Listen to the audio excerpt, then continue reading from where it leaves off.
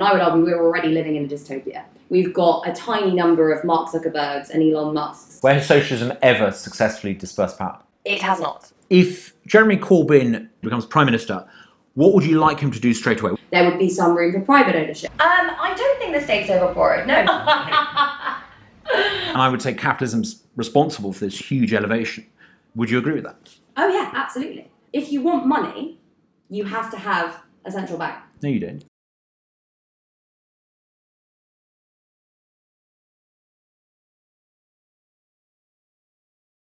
Hello and welcome to another episode of Room for Thought. Now, you may have noticed in recent years, throughout the Western world, an extraordinary phenomenon is starting to happen. I'm not talking about the outbreak of populism.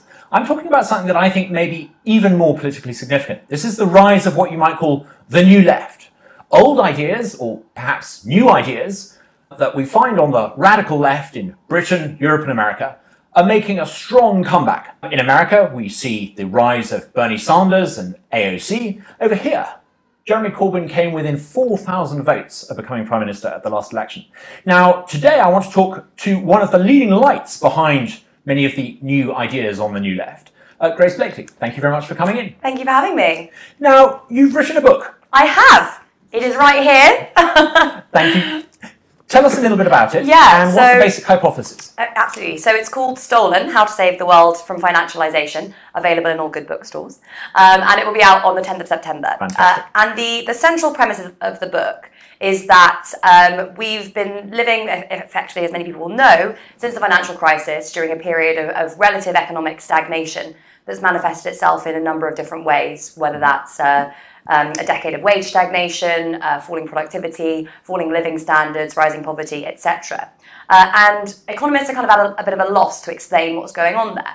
And so the central argument of the book is that what happened in 2008 was the collapse of an entire economic model, which I call finance-led growth, that was kind of initiated in the 1980s and grew and grew and grew, obviously becoming I suppose, well, you had ever higher levels of debt, you had the rising size of the finance sector, you had huge amounts of economic and financial integration into the global economy. And that model ultimately collapsed under the weight of its own contradictions in 2008.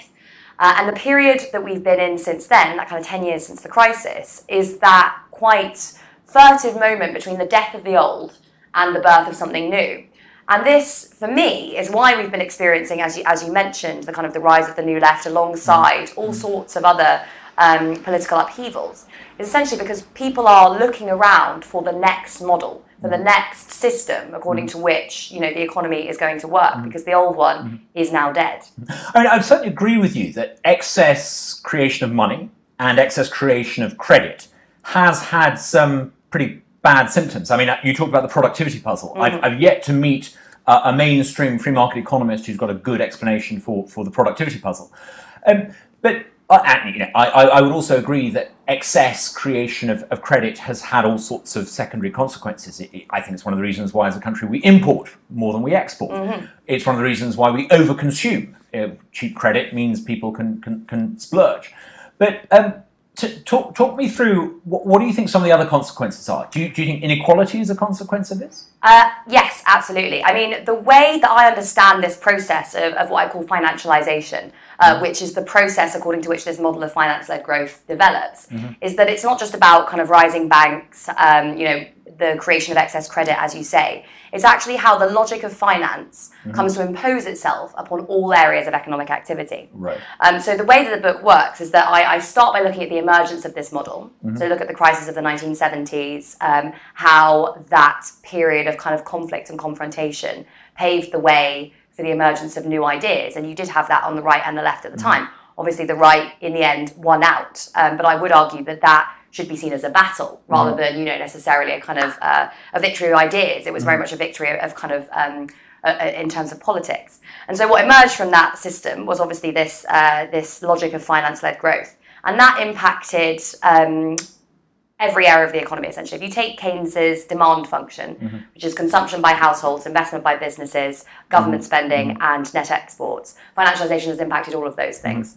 So firstly, you've had the financialization of corporations. And this has manifested itself in... So they borrow huge amounts of money and take over other companies and operate so-called leveraged growth? Well, yes, that's part of it, definitely. So you definitely had in the 1980s the rise of the kind of corporate raider and the activist investor who would load up on cheap debt, go in and buy up a load of equities in a company and then use that power to disgorge lots of money that could go to creditors and shareholders. But that's really part of a much broader logic, which is this idea of shareholder value maximization. So rather than kind of seeing their role as maybe specializing in the production of a particular good or service, businesses today are much more focused on their standing in the city, in Wall Street, their share price, how much they're dishing out to shareholders. And as a result, you've seen a fall in productive investment, a fall in wage growth, and a significant increase in dividends payouts, in mergers and acquisitions activity. Got a very concentrated form of capitalism at the moment as a result of a huge amount of mergers and acquisitions. One of your central arguments is that cheap credit has acted in the interests of certain vested interests, and that cheap credit has allowed big corporate entities, big banks to accumulate wealth rather easily with a sort of one-way bet. Surely the biggest vested interest is the state. The British state likes cheap credit, and one of the reasons why so-called financialisation, this proliferation of easy money, is because actually governments like to overspend. They like to borrow. Well, I would agree that the state is a vested interest. I would not say that has resulted in an over-borrowing. What I actually think is that... So you don't think the state's over-borrowed? I don't think the state's over-borrowed. No, not considering the kind of crisis into which we were plunged in 2008. If you look at borrowing prior to the crisis, 40% of GDP, right? And the ideology that was kind of came alongside the rise of finance-led growth in the UK impacted the state as well. And actually what we saw was that rather than borrowing to spend, as states traditionally have, they were increasingly outsourcing that spending, not just outsourcing the services, but outsourcing the actual spending to private interests. So you had the rise of private financing initiatives, which actually cost the government more in terms of borrowing than it would have if they'd just borrowed the money themselves on capital markets. Isn't this a symbiotic relationship between big banks and big government? Both of them like to have an arrangement where basically the government can get money either through PFI or the bond market to spend today, and in return for that, it sort of writes out a whole bunch of IOUs, either a PFI contract with all sorts of punitive clauses in it, or bonds, a guaranteed slice of future tax revenue.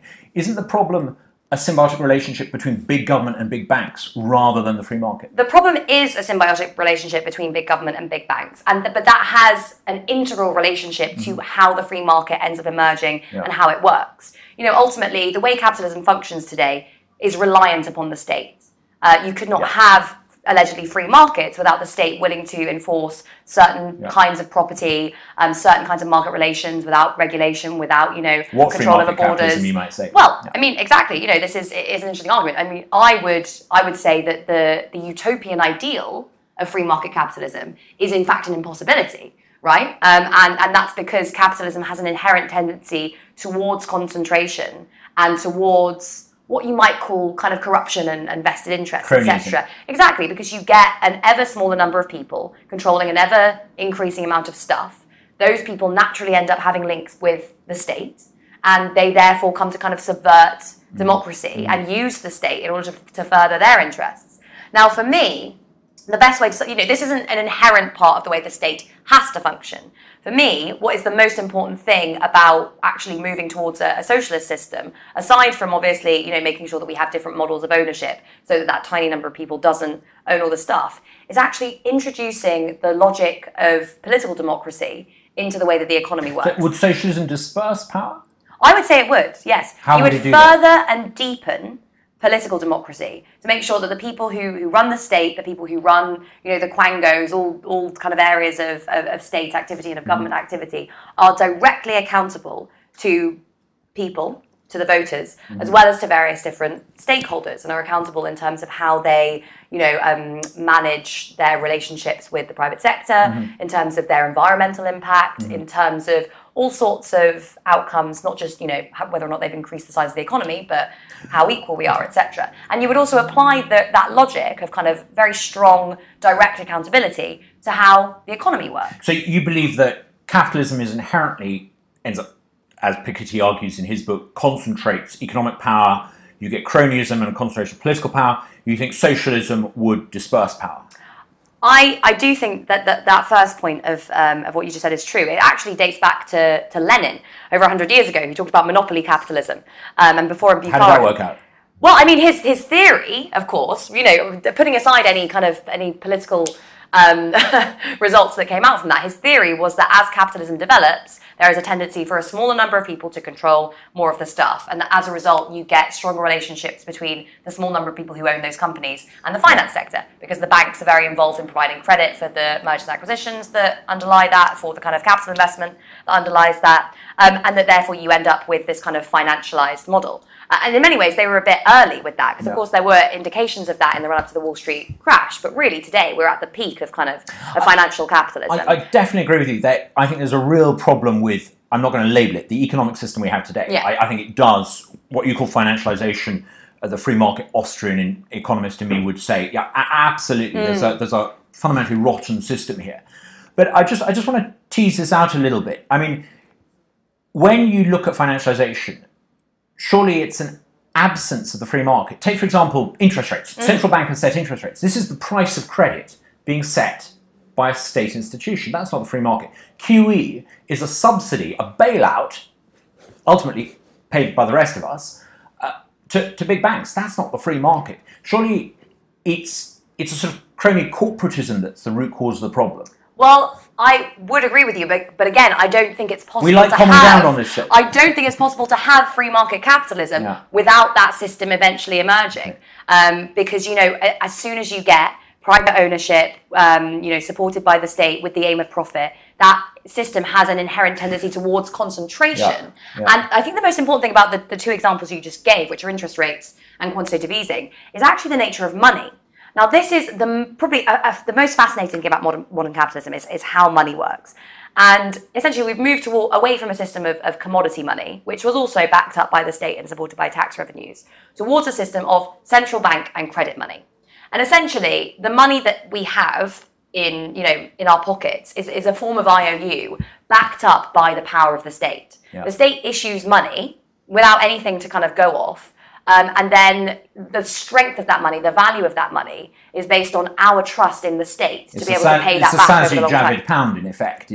Yes, exactly. We trust the fact that we have a strong state which has the capacity to raise taxes, and therefore the English pound is relatively strong. At the moment, we're seeing the strength of that pound decline somewhat, perhaps because international investors don't think that over the long run, that state will remain as strong. But ultimately, it is the trust of people that underlies the value of our currency. And that is something, it's another indication that you couldn't have capitalism without the state. I'm really fascinated. In your book, when do you argue that this corruption of the system, this financialization began? Is the 1980s, you said? I think the 1980s was the beginning of entirely new institutional apparatus. Yeah. But I think it starts almost immediately after the Second World War, when you have a completely different form of political economy, the kind of Keynesian or post-war consensus, where you had effectively a kind of tripartite relationship between unions, businesses, and the state. When the state begins to intervene in the economy.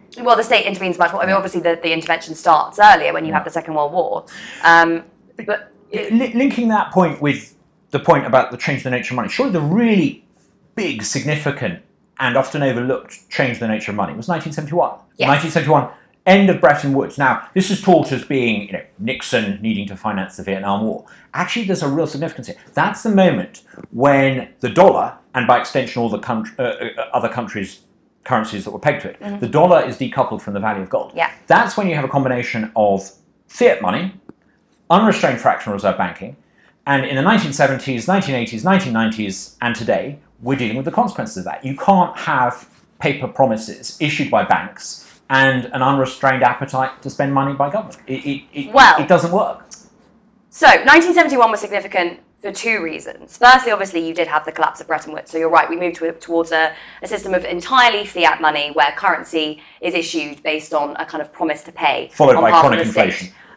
Well, yes, okay, followed by... so in the UK, you obviously have that, and you have it alongside it, something called competition and credit control, which is introduced by the Bank of England.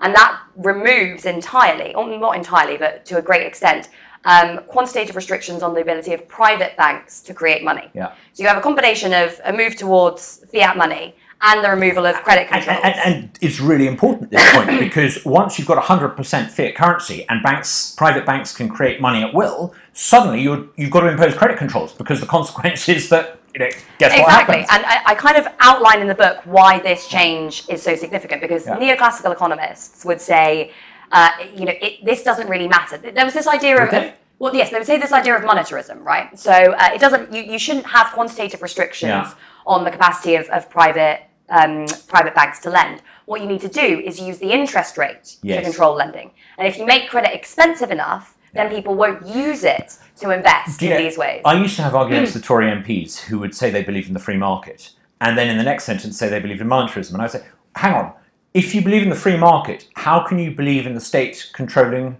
Well, they would argue that they were trying to set the interest rate, which will be the price of money, at a level commensurate with supply and demand. They thought they'd found a way to do that. Imagine if those same politicians were to say, we're going to control the price of bread to make sure there's enough bread in London. I mean, we're going to control rents.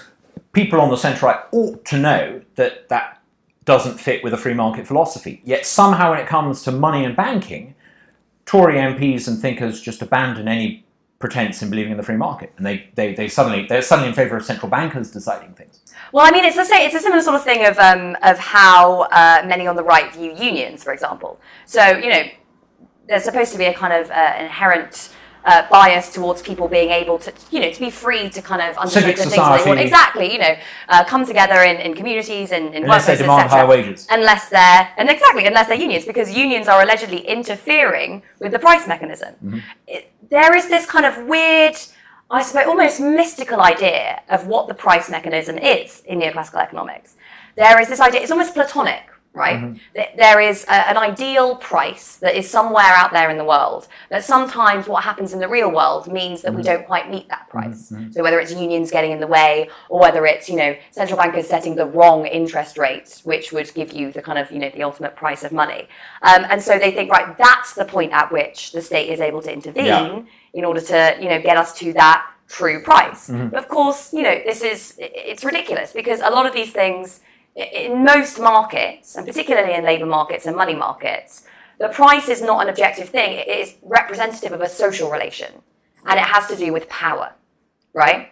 So when it comes to labour markets, the price of wage labour is determined by structural factors in the rest of the economy, whether that's, the size of the labour market, the number of corporations, how monopolistic they are, as well as the relative power of those two groups in society, the relative class power of those two groups. When it comes to money markets, what determines, the interest rate is obviously, the power of the central bank relative to other central banks. I would say it's a bunch of cronies and flunkies who've worked for big corporate banks who get appointed to the central bank to rig the market in. Exactly, and in doing so, they then often give favours to the private banks, whose power also is what determines it's not just a symbiotic relationship; it's a parasitic relationship. Well, I mean, that is one way of looking at it. I think the private banking system as well. It's not just the central banks that are setting interest rates. It's also these private banks that are not passing on the rate that they're giving to consumers. Often consumers with certain forms of unsecured debt are paying many, many multiples of the interest rate that's set by central banks. That's where the bonuses come from. Well,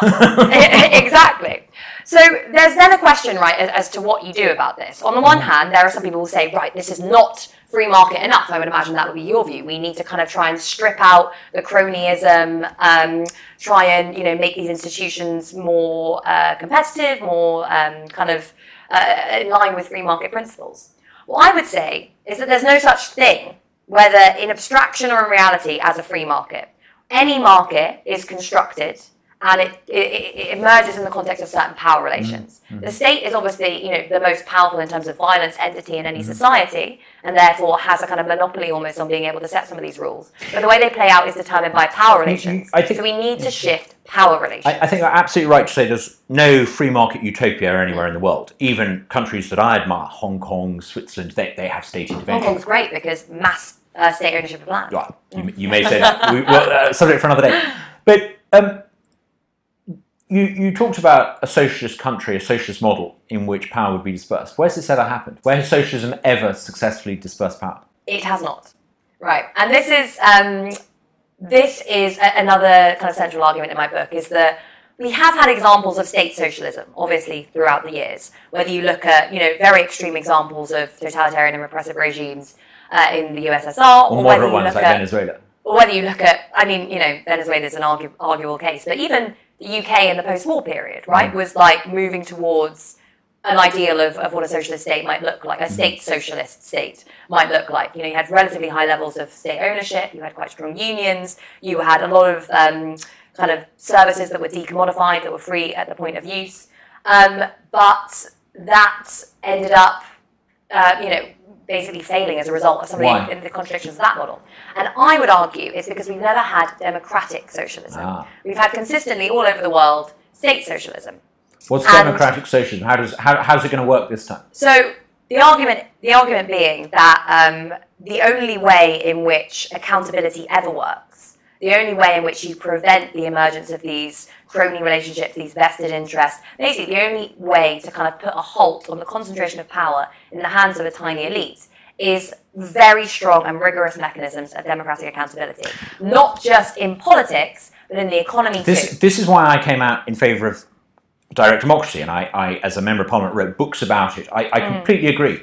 You need to make people who decide public policy much more accountable to the public than they are. But how is socialism going to do that? Surely you need liberal democracy. So, on the one hand, you have obviously political democracy, but that doesn't go far enough, because the vast majority of time that people spend in their lives, they spend in their workplaces, working, consuming, effectively engaging in economic activity. Mm-hmm. When that is anti-democratic, it translates into the political sphere. When you have too great concentrations of economic power, that translates into crony capitalism. What we need is a system of economic democracy, which combines different forms of ownership. So, for example, consumer ownership of utilities, community ownership of public services, worker ownership of corporations, with direct democracy within firms. Okay, but say, for example, you democratized a firm according to the democratic socialism.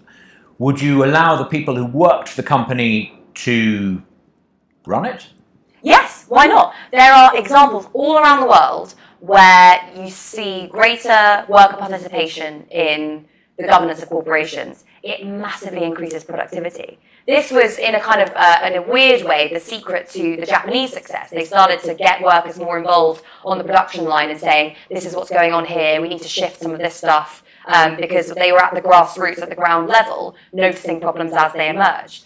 Firms are really, and this is another thing. But they didn't give them ownership. They may have allowed. They didn't give them ownership. They may have allowed local initiative. I mean, any large organisation that allows local initiative, whether it's an army or a big corporation, is more productive. Exactly. But they never gave them ownership. Because, well, of course, because ultimately you can decentralise, but you want and in fact, to maintain the power. Japan's got a huge concentration of economic power. Yes. The Zaibatsu, some would say the Zaibatsu were directly responsible for the militarization and Exactly, and I'm not saying Japanese capitalism is a good thing. I'm just citing that as an example of how decentralization and the concentration of power... Give me an example where this sort of corporatist model has worked.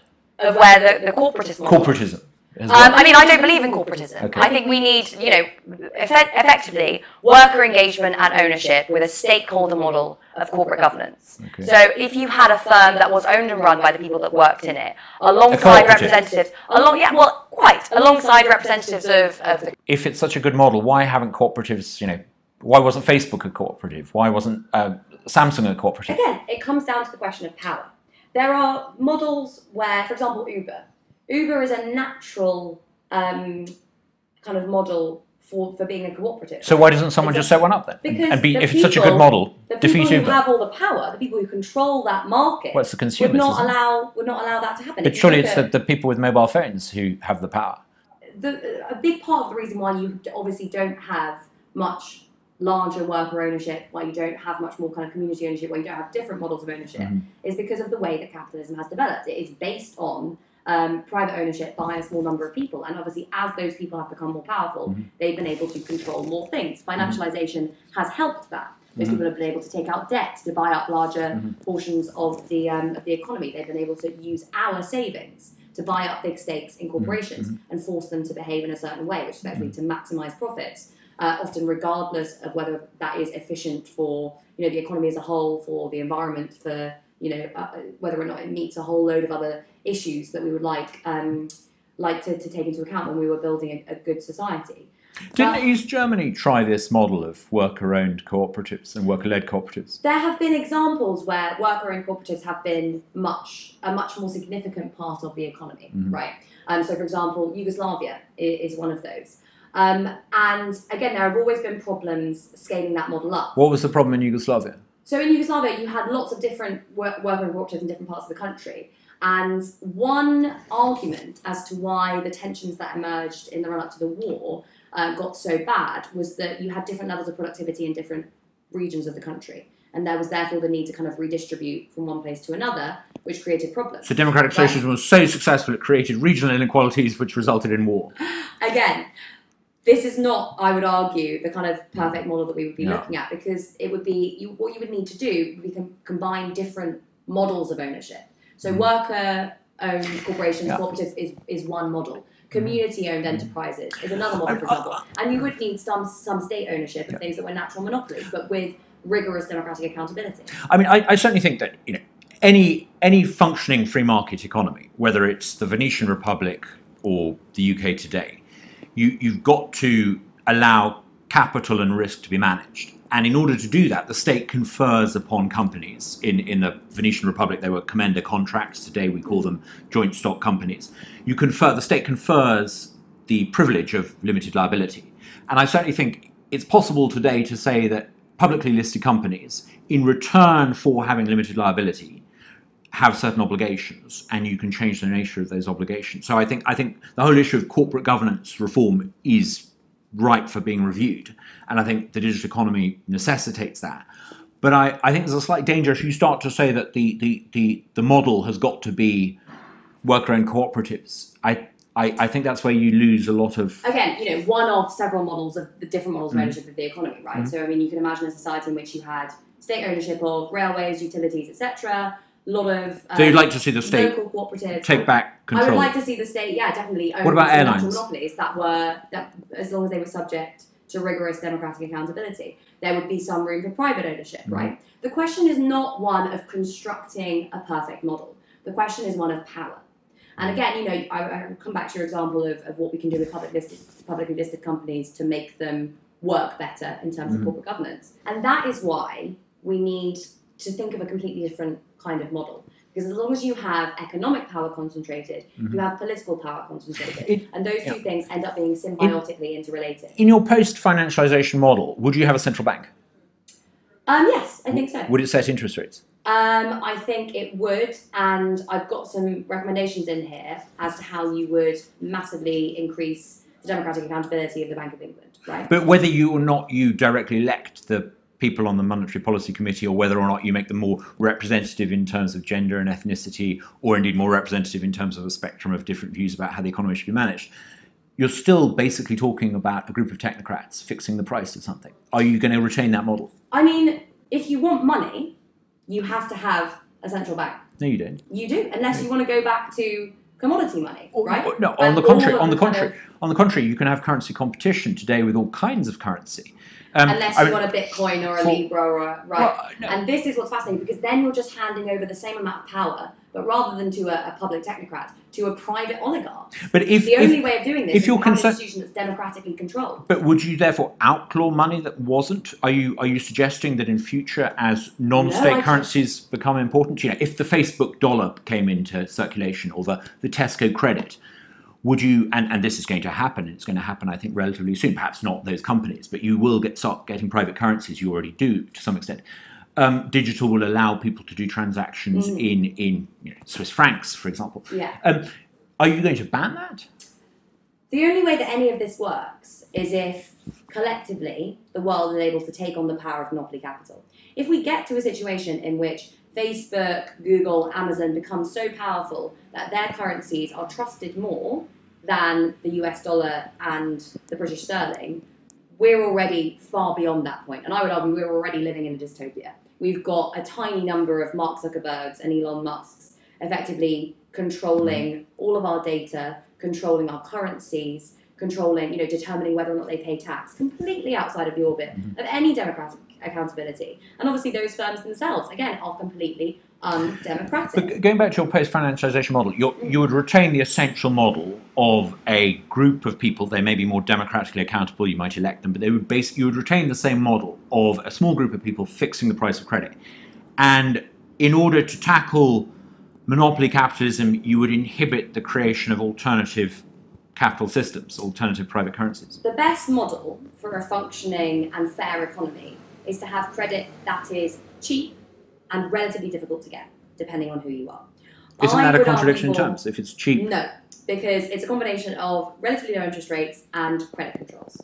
Okay. So that was the other part of the system that was broken down in the 1970s. So you want to go back to that? Well, we stopped limiting the creation of credit quantitatively, right? And so today you have, a combination of relatively low interest rates and completely free credit.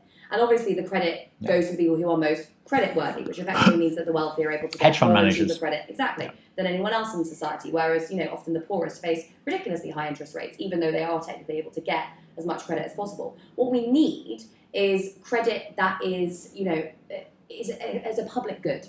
Money is a public good, right? And because it is a public good, it needs to be democratically controlled, and there need to be mechanisms to ensure that those who are making these decisions are accountable. I would argue that in a properly functioning free market economy, one person's credit has to be someone else's deferred consumption. I would say since 1971, the problem is that all sorts of credit has been conjured out of thin air by banks, encouraged by central bankers in the state who wants cheap credit to borrow. And so you've got absolutely no correlation, no relationship between savings and credit. And that's the root cause of the problem. So if you want to nationalise the creation of credit, you're dealing with a system where credit creation has been nationalised. Credit itself, I don't think, is the problem. There is this argument, as you said, one person's credit is another person's deferred consumption. Actually, if you look at the way that would have been true before the system of fiat money that we have today, right? Definitely. But today, effectively, the reason that we are able to have fiat money is because we have states that are incredibly powerful. And those states are able to say that in 10, 20, 30 years, I will still exist. When you make them more powerful, I will still be able to, powerful for who and, by who. But you'll be making them more powerful. You may be acting in the interests, as you see it, of a broader section of society. But you're talking about conferring on the state even more power. It depends how you view the state, right? So if you see, the state as it is now, right, which is an undemocratic, unaccountable, effectively, as you said, kind of cabal of people that works as Marx said, a committee for managing the affairs of the bourgeoisie. There is a way of having a state, which is an entity, obviously in Weberian terms, that has a monopoly on the legitimate use of violence, which is a state that is owned and run collectively in the interests of all, for the interests of all. And that, for me, is really the next phase of human development, right? Capitalism emerged. Capitalism has not always been the system according to which humanity has operated. We were poor before then. Exactly. Before that, you had feudalism. Before feudalism, you had, various other forms of... But since capitalism, we've become a lot richer. Yeah, because human society has progressed, right? We have because of the free market. Well, you had... Obviously, before capitalism, you had a system of social relations which led to technological and sociological change up to the point at which capitalism became viable. Capitalism became viable, it was institutionalized. It itself oversaw a process of technological and sociological change up until the point that we're at today, whereas it has become less and less effective at achieving the kind of aims that we would want it to be able to achieve. In the same way, that level of technological and sociological development that we see today is paving the way for a new form of social organisation, just as feudalism paved the way for capitalism. Where would you say capitalism started? Well, I mean, like any social system, it emerged in the cracks of the one that was then dying. So you saw, in various towns across, let's take England as an example, you saw various towns in different parts of England working on kind of mercantilist social relations. I suppose in Venice there is the Dutch Republic. Of city-states which had these kind of mercantilist relations. But really, I would say capitalism as a system proper, that is a political and economic system, and those two things aren't separable for me, really emerged in the UK during the Industrial Revolution. You have Can a you think of concentration state power any that supervises production. Can you think of any society before England in the Industrial Revolution, or the Venetian Republic in the Middle Ages, or the Dutch Republic in the early modern period, any society before then, where there was an increase in per capita GDP before the English Industrial Revolution or the Dutch Industrial Revolution or Venice? Where there was ever a per capita increase in GDP throughout the whole of human history? Yeah. I have no idea. Yeah. I mean, India, for example, prior to colonization, had 25% of the world's GDP.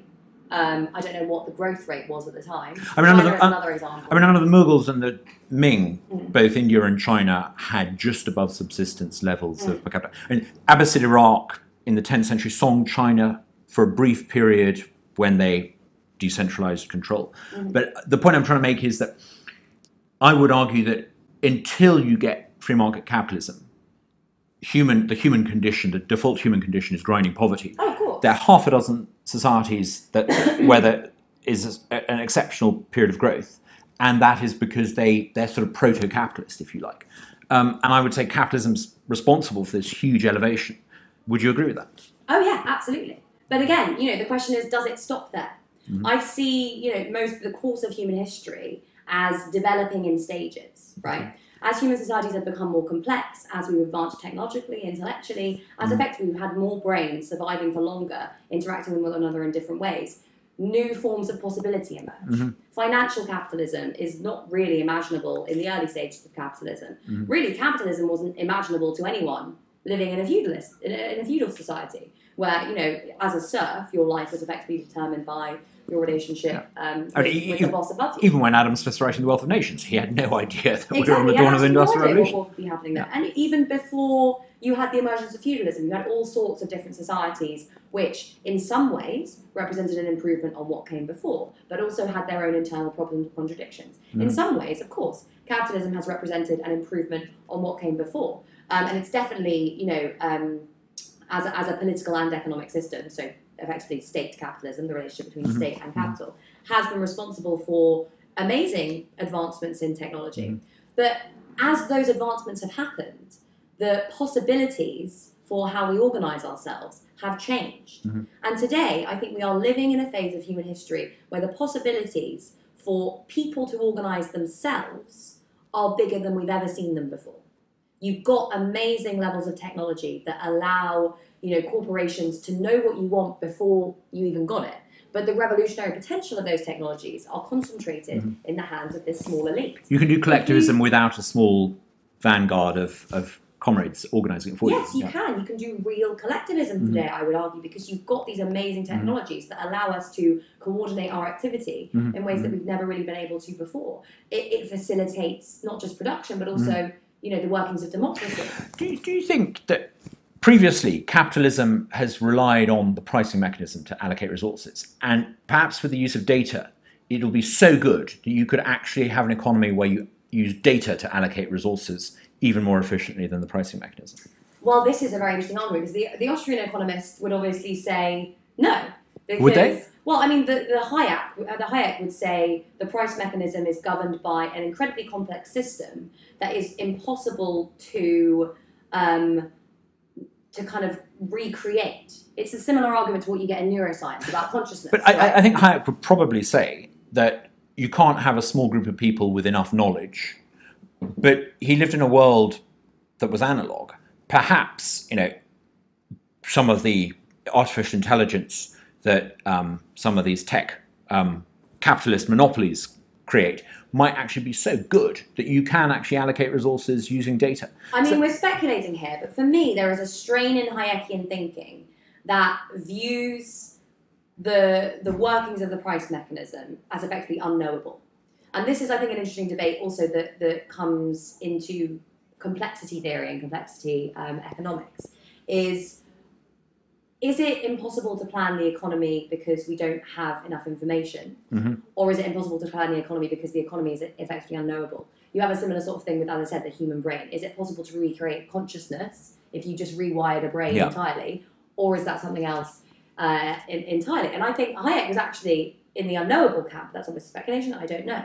I actually think, I would say, it has historically been very difficult to plan the economy because we haven't had that level of information. Whereas actually, the amount of data, the amount of kind of technology we have today means that we will be much better able to coordinate production, allocation and consumption in a way that would be efficient. But again, not just focusing on efficiency, which is obviously important, but also thinking about how we solve the biggest existential crisis that humanity's ever faced, climate change, as well as solving all of these other problems that we need to deal with, like, productivity, inequality, etc.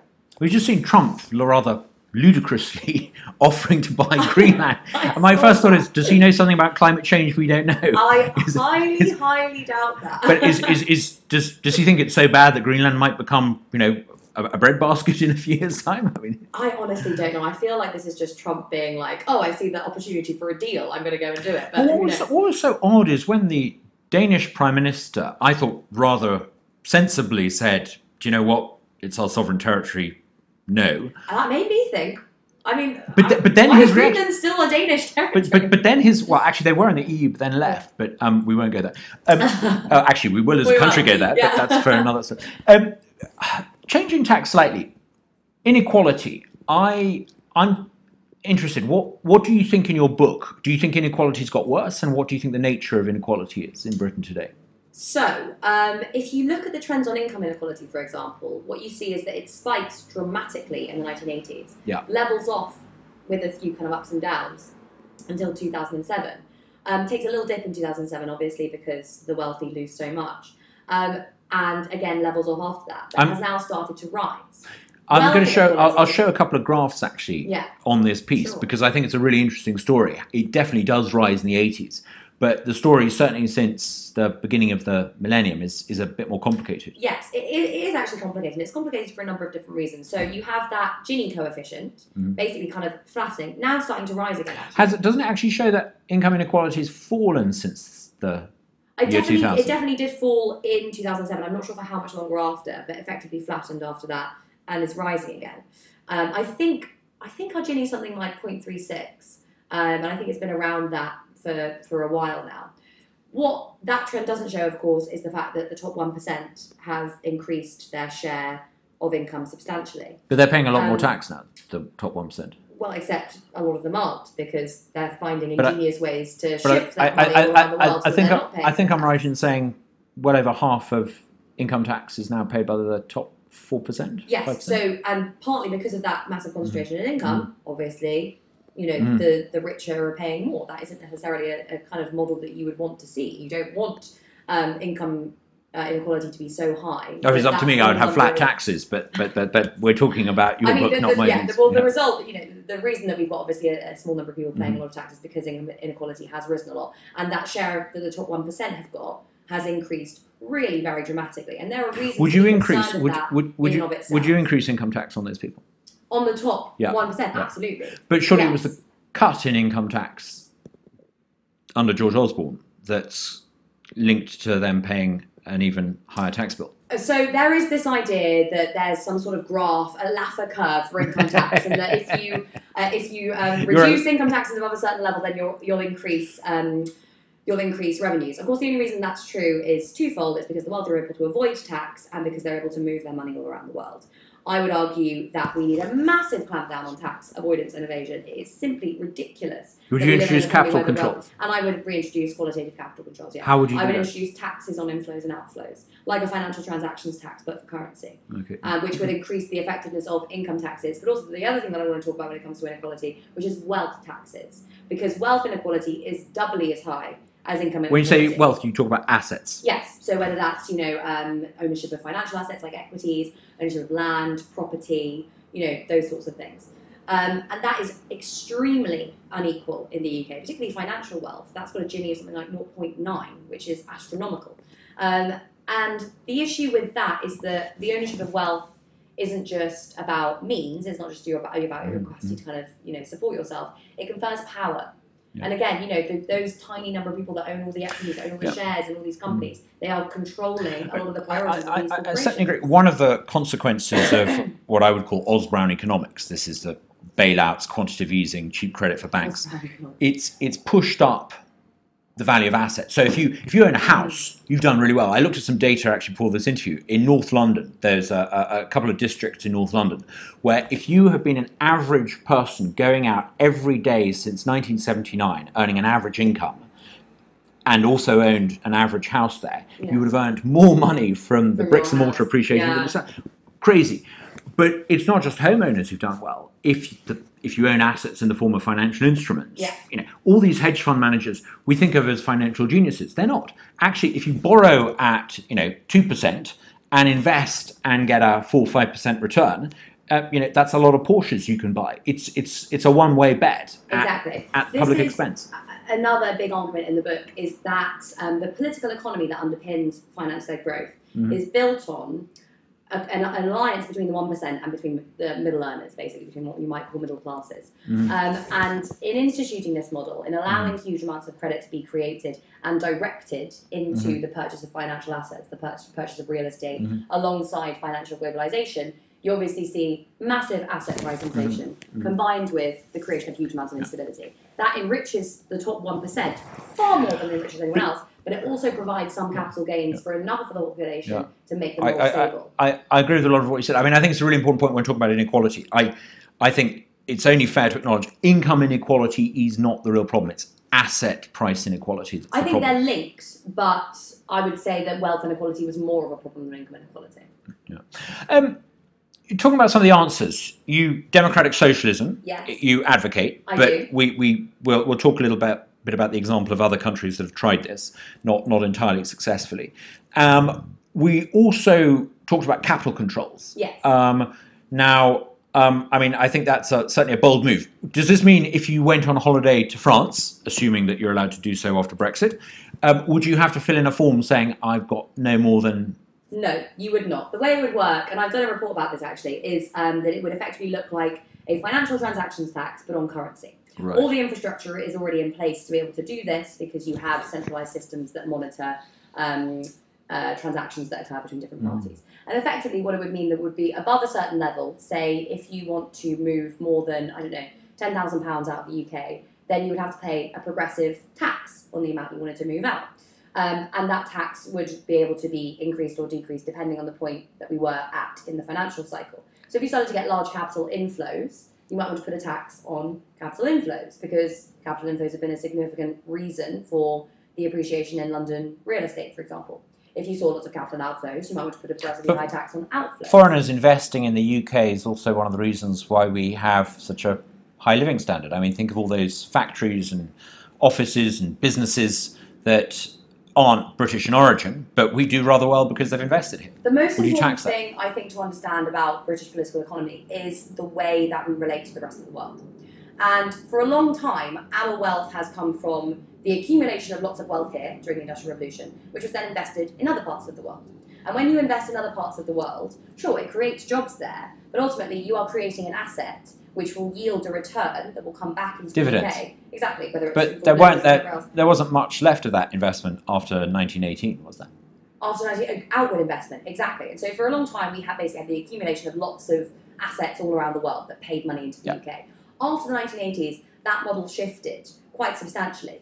And you got the emergence of a big current account deficit, and you started to get capital flowing into the UK from people putting their investment into the UK. We're the second largest recipient of inward investment. I think only China gets more inward investment than we do. And so a significant problem for the UK is that we've got lots of capital flowing in from the rest of the world, but not into things that are productive.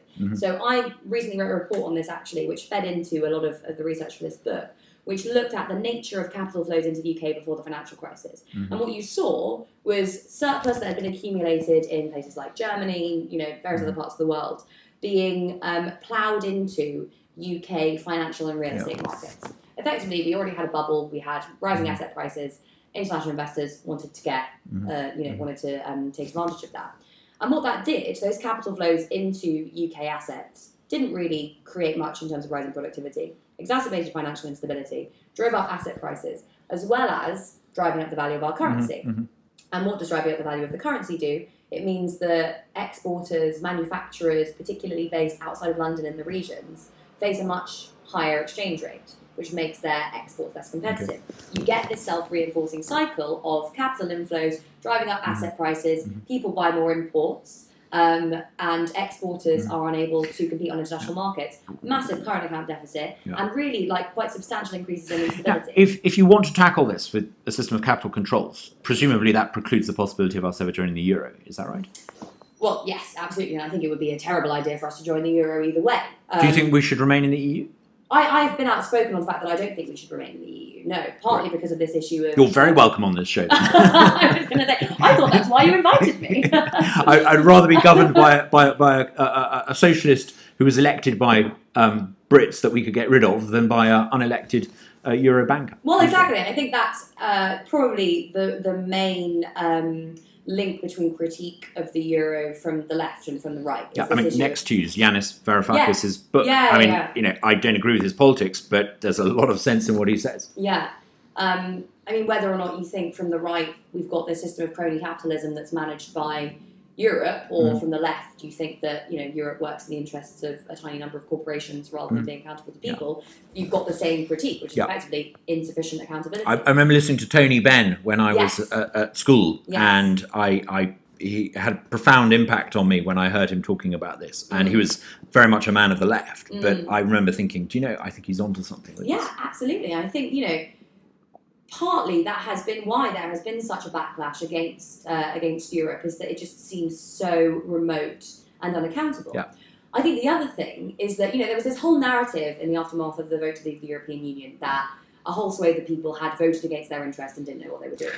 If you look at the emergence of that model, right, of those capital inflows coming to the UK, boosting asset prices, leading to deindustrialisation, financial globalisation has been disastrous for the UK, and particularly for the parts of the UK that voted to leave the European Union. They were onto something. Sure, they might not have been able to say, yes, the problem we're facing is Dutch disease and capital inflows, but they will have known that their areas, their communities, their workplaces have been impoverished as integration has increased. And the financial system we have definitely means that you get this, it subsidises the creation of tower blocks and bankers' bonuses in London, and you get this two-tier economy. You get the London economy and the trickle down into the southeast, and then you get everywhere else. Yeah, exactly. I mean, it's like this is what you're starting to see as the world's become more financially integrated. You have a couple of massive urban centres that exist at this level of kind of international, really like a global elite that moves their money, that moves their assets between these different centres, whether it's London, Dubai, New York, etc. And these places exist in this ethereal world of the global economy, have more in common with one another often than they do with the rest of their countries as a whole. And it's created huge amounts of inequality, obviously, but it's also created political issues and resentments. Dubai is a fascinating example of this because the way it gets around it, the way it gets around this problem is by saying only 10% of people can be citizens. The rest of US slave labour that builds the tower blocks that international investors put their money into. Dubai has also got a financial business district in it under which the laws of England and Wales apply. Right. And it's contracted out its entire process of adjudication to the laws. It imports judges from Hong Kong, Singapore, and the UK.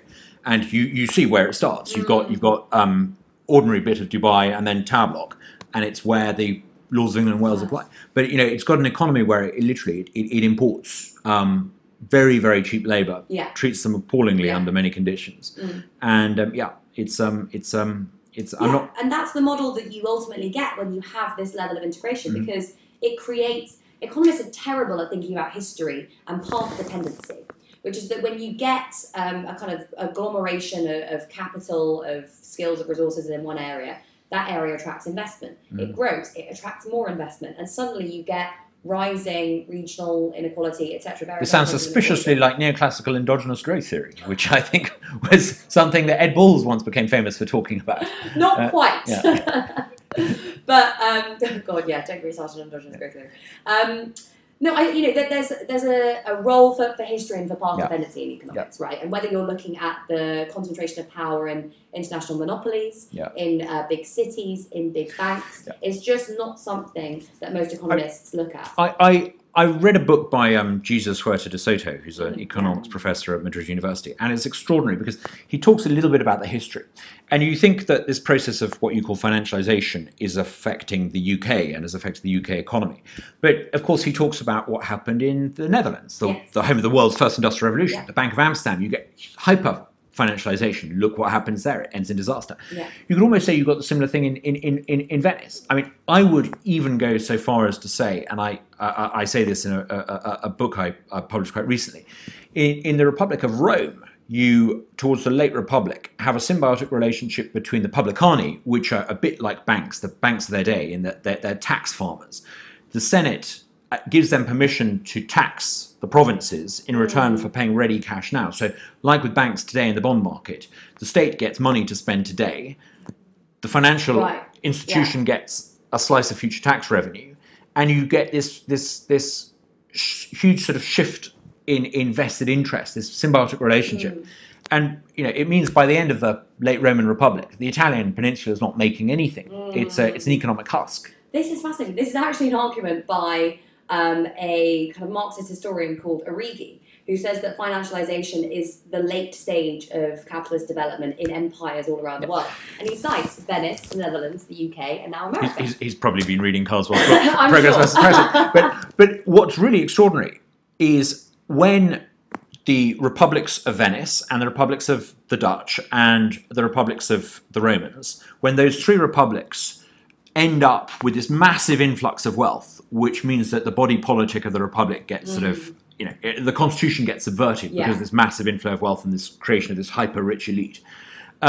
It's by extorting provinces. The Dutch have provinces in the Far East, the Venetians have them in the Eastern Mediterranean, the Romans obviously have provinces around the Mediterranean. I would say the wealth today is being sucked in, not from any provinces, but from posterity. It's the bond market that allows this hyper-financialization, this transfer of wealth from an unborn generation to today's elite. And it's this that explains the creation of I would say it's being sucked in from the Global South. The way that each of these empires ends up trying to solve this problem of hyper-financialization is through imperialism. You get the agglomeration of this amount of wealth in the centre. It needs an outlet. But where is this wealth coming from? Well, okay, so there's just not the wealth in Africa to exploit. It isn't there. Initially, you get the agglomeration of this wealth in the place that is the most advanced, productive. Let's take the example of the UK, right? After the Industrial Revolution, you have let's say a lot of savings, a lot of wealth that needs to be invested. Where does it get invested? In other parts of the world. You have the same thing in the Netherlands. You have the same thing in Venice. When you invest that wealth in other parts of the world, you are then guaranteeing yourself a long-term return from those parts of the world. But it's really fascinating. Allows you to kind of continue to manifest that imperial relationship. You're absolutely right in the chronology. You've got the economic takeoff of the Dutch, of the English with their industrial revolutions, and then the acquisition of empire. So often those on the left assume that it's the acquisition of empire that allows the creation of wealth. The acquisition of empire is a mechanism for channeling domestic savings, domestic wealth, into capital accumulation. Economic takeoff happens pre-imperialism. Yes. But then imperialism then comes along and corrupts the body politic that allows the free market. It's what allows the model to continue. Because otherwise, you have this problem of you have too much money stuck at the top. Where is this wealth going to go? Who is going to buy the goods that are being produced? But where does it go? I mean, imperialism is a solution to that because that wealth is invested abroad. But however much wealth some Dutch merchants got from the spice trade with the Far East, however much wealth some Lancashire cotton millers got from selling cotton to India, it was nothing as the wealth that was being created in the Dutch Republic and in the UK as a consequence of specialisation and exchange. And continued to be created in those countries, right? That wealth continued to be accumulated and it continued This is Marx's idea that capitalism needs a spatial fix. You get too much money that is stuck at the very top, accumulated by the people who own the capital, and they need to find an outlet for it. So it spreads its tentacles all over the world, finds up new avenues, whether it's going into China or resource extraction in Africa, which allows people to continue to make as much money from their money as they're used to making in their domestic environment. Now that then itself creates a whole load of problems, which, as you were saying, like you get underdevelopment in other parts of the core of that region. It also creates potentially unstable political dynamics. Do you think British imperialism underdeveloped Africa? Oh, absolutely. But the main reason for this, British imperialism extended in Africa after 1880. Where was the capital investment after 1880 in Africa? Where is the capital? Where were the factories and the mines? There were very few. No, I mean it mainly went into resource extraction, right? If you look at the investment in Africa, investment in Africa in terms of extraction prior, in the early days. But manufacturing output, including wealth from mining, was a minuscule amount of GDP in compared to the UK GDP. Oh, of course, yeah. I mean, you're starting from effectively an incredibly low base, right? If you imagine capitalist development as taking place through a stage of, you have effectively kind of subsistence forms of agriculture, you then have a state that is able to create a landless peasant class that goes to work in the factories, then manufacturing takes place, then that creates different forms of sociology. That process is disrupted in most parts of the world because rather than those relationships changing and coming, rather than getting kind of the emergence of domestic capitalist class and the emergence of secondary industry and manufacturing, etc., you get the wealth that is created from extraction and from subsistence farming coming out of those places, not going to domestic capitalists, going to capitalists in the core, and the returns from that model. How do you square that with the fact that per capita GDP in countries like Kenya and Uganda and Tanzania increased in the first part of the 19th century? Then you get to independence and they decrease very dramatically in countries like Uganda. And it's only really quite recently, long after imperialism and colonialism and post-colonialism is a distant memory, that you start to get this growth. So colonialism in terms of the investment that it creates obviously does expand GDP, right? But it does so in a way that prevents the natural development of that economic system in a way that would allow it to become self-sustaining.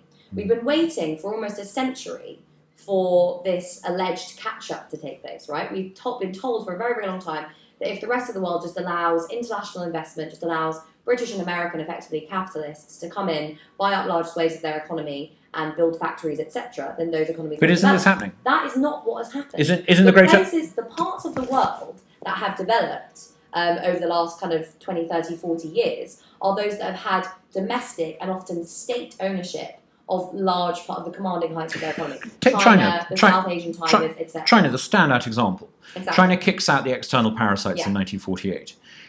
In 1948, the average Chinese was as poor as a Chinese person would have been 2,000 years earlier. Far from taking off, the next 20 or 30 years see China make a series of blunders with state-owned control of the economy, the Great Leap Forward, which ends up with millions of people starving. It's only after 1978, when, for example, state-owned enterprises are no longer run on the workers' collectivist model that you talk about, when you start to get proper free market capitalism. That's when you get the takeoff. China, there is no way of describing China since the 1970s as proper free market capitalism. It's a move towards it. It's an abandonment of socialism. Capital controls, exchange controls, mass state ownership of not just corporations but finance, a credit system, a monetary system. But in 78, pre-78, state-owned enterprises are run from the centre. Post-78, state-owned enterprises are run at a provincial level, and it's possible for private capital, private ownership of those firms. You get this system of free market capital. There's no other way to describe it. I couldn't disagree more that this is a free market capitalist system. I agree that you get decentralization, so the municipalities become much, much more important in the working of this model. But you still have mass state ownership, whether it's state ownership that's affecting the level of the cameras that are recording it, that one and that one are, I think, a Japanese-owned firm that manufactured it in China. That one, and I forget the name, I'll flash it up on the screen, it's made by a company that's owned by China. Are you saying that they don't really own it? It's a state-run company that owns that company. It's a state-run company. Is it a private company that owns a private company. Yeah, of course. I mean, because, you're right to say that there has been an expansion in private ownership, and particularly foreign ownership in China. But it's all controlled and mediated by the system of state allocation of credit, which is incredibly important. So all the banks really are state-owned. Of state ownership of the largest and most systemically important organisations, and of capital controls. because still you have this model where China is effectively controlling the amount of capital that comes into and out of the Chinese state. It has not allowed the large and most important parts of its economy to be bought up by foreign investors, and that's the reason that's been able to develop. Given the vast amount of credit and debt, I would say artificial credit and artificial debt, particularly at a municipal level in China, don't you think that actually their financialization problem, insofar as they've got one, is even worse than ours? Absolutely, yeah. I mean, the kind of the transition towards, I suppose, a slightly more mixed economy in which, yes, you still have basically state ownership of the most important things, combined with some private ownership and greater integration into the global economy, has created a set of very serious problems. The first problem was obviously China was hit very substantially by the financial crisis. What did the Chinese do in the aftermath of the financial crisis? They spent 20% of their GDP on a stimulus program designed to boost the economy again. And it worked incredibly well for a very, very long time. Really, for the 10 years after the financial crisis, it was Chinese state spending and the spending of state-owned enterprises and municipalities that was keeping the global economy afloat. The issue that we've got to today is that the system of private credit creation, alongside a boom in particular asset markets, particularly property markets in some parts of China, has gone too far. And part of that is, of course, because the government doesn't want to stop that to allow growth rates to go below what they see as the politically acceptable level of around 5-6%. Now, Grace, you've been incredibly generous with your time, and I want so much for having me. It's been great fun. I want to conclude by asking you for your thoughts about Jeremy Corbyn and the British political situation. Now, I take it you're not a Boris Johnson fan. Absolutely not. And you are a Jeremy Corbyn fan. I am. Tell me, what would you like to see? I'm not going to rebut any of this because it's people aren't interested in what I think. They want to know what you think. If Jeremy Corbyn is party leader, gets in, there's an election soon, and he becomes prime minister, what would you like him to do straight away? What would be your idea of correcting all these problems? Amazing. You've asked me to tell you about my ideas from the book. So firstly, we need... my argument is effectively, as I said, that a lot of what happens in the economy is not just determined by abstract economics, it's determined by power relations. And so the centre of my argument is that a socialist government has to take on the banks the way that Thatcher took on the unions. You need to rebalance power relations if you want to change the way things work. So I think we need a massive increase and change in the way that the private banking system is regulated. As I said, we need controls on the amount of credit that's able to be created. We need to think about limiting the amount of capital that goes into certain sections of the economy, real estate, for example, and replace that private banking system with a public banking system that is democratically run, accountable, and directs credit into socially useful activities. That helps to finance. Who would decide what was socially useful? The democratic process. Okay. We collectively come together and engage, whether that's, so there's one model, for example, that sees public banks as having a board that is comprised of a majority of directly elected representatives, along with, say, representatives from government, from unions, from business, and community. Maybe a citizens' assembly? Well, I mean, quite, that sort of model. And over the long term, you would use that to finance a Green New Deal, which would effectively see our economy go to zero carbon, hopefully, by 2030. And also create a kind of development bank that would be able to finance those transitions in the rest of the world as well.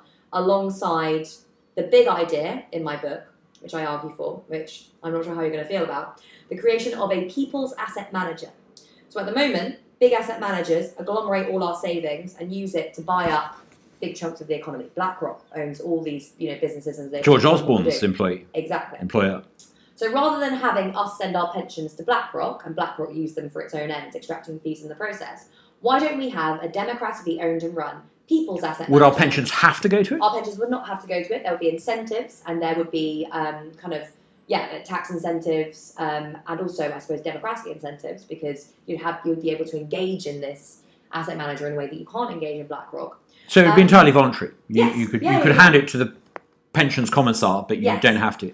So I think that there should be a fund in there to manage pensions, and there should be a fund in there to manage the collective assets that we already have as a state, whether that's the Crown estate, parts of. And would this disperse power? Yes, I would, because it would buy up strategically assets in the economy that we would consider, based on the democratic objectives laid out in the Green New Deal, to be public goods. And so you would steadily increase collective democratic ownership over various different parts of the economy, as well as increasing investment in those areas that need it most. Quick question. You said up till now socialism hasn't worked because it always concentrates power. Yeah. And you said that this is democratic socialism. But I still fail to see how creating these new institutions and giving them all this power, how that's going to be any different to what's already been tried. Because they're institutions that are run by the people, So was the government of the German Democratic Republic. So was the government of Venezuela. Well, again, all of these places, they end up, because you have economic power concentrated in this, with this tiny elite, with 4 or 5 people often, that government ends up being accountable to those people rather than to people that elect it, right? We need mechanisms to strengthen democratic accountability. Isn't the market a form of democracy? Isn't the market a great form of democracy? If anyone can invest their pension pot wherever they like. The market is a form of democracy that works very well for all the people that already have the wealth, right? So it's a form of democracy that works on the principle of $1, one vote, rather than one person, one vote. That is not the kind of democracy that I would like to see, and it's not, I would argue, the kind of democracy that will allow us to solve some of the world's biggest problems. There's more to eat today in London than there is in Venezuela. Of course, right? And Venezuela is suffering from a whole host of various interrelated issues to do with the falling price of oil, sanctions, along with a kind of crony state socialist regime that is not working. For the wrong kind of socialism. Well, there's no democracy. It's absolutely not a democratic socialist model, is it? Well, didn't they elect and use referenda? There are democratic mechanisms, but there are democratic mechanisms in almost every country all over the world, right? It's a question of how strong they are and whether or not they influence what the powerful actually end up being able to do. So you've got capital controls, you've got the people's asset manager. Having worked in asset management, I think it's an intriguing idea. I'm not sure you would get that many people voluntarily putting their pensions in, but see what those tax breaks are like. Capitalists can be very pragmatic when it comes to tax breaks. What else would you do? Export controls, import controls? I think the capital controls get to that problem because obviously, the current account deficit is a mirror of the financial account. So, would you nationalise land if people own too much of it? My proposals for housing are I have a couple of different proposals. So firstly, you're obviously limiting credit creation particularly for kind of buy-to-let landlords, people who already own homes, etc. Mass social house building program as part of the Green New Deal. So you'd be retrofitting existing houses, you'd be building homes to a very high environmental standard, and particularly focused in regions of the country that have been underdeveloped. And also a program of remunicipalisation. So if, for example, you get, after Brexit, for example, we might see a slight decline in house prices. You might then see people wanting to sell their houses. Historically, the government has kind of stepped away and allowed that process to happen. But we know that we are missing a huge amount of social housing in this economy, and that land. So you would buy up private houses. Allow the state and local authorities. I can see lots of crony capitalists who are going to love your democratic socialist model. If you're going to offer to buy houses should the house price market go down, in other words, if the state is going to underwrite house prices, don't you see what's going to happen? Well, you would put a limit under the ability of house prices to fall below a certain level, right? It becomes a one-way bet. You would have the state offer, obviously, to step in and buy that house at a level below the market value for a whole host of reasons, because you wouldn't have to go through a long and complicated process, because it would be much more secure. But over the long term, that asset is then owned by the state, and it generates revenues for the state in the form of social rents. And house prices ultimately tend to increase. So you would underwrite house prices and say that the state would step in and buy houses if the value of the house fell. The idea would be to effectively keep house prices the same, right? So the combination of the controls on credit and the building social housing and remunicipalisation would aim to keep house prices level, allow them to be eroded by inflation over the long term, as well as providing decommodified housing for those who can't currently afford it, so that over the long term you get them falling relative to incomes. Okay. Grace, it's been absolutely fascinating having you here. Thank you so much for having me. I've agreed with some of what you said. I've not agreed with some of what you said, Vice but versa. my views are immaterial. Thank you very much for coming on. And when is the book out? It's on the 10th of September. Fantastic. I'm going to put a little strip along the bottom so people can click on. And I hope, even if the viewers don't naturally agree with everything you said, I think it'd be well worth people reading, because I think it raises points that free marketeers should at least understand and address, even if they don't agree with them. Thank you so much. Thanks so much for having me. Thanks.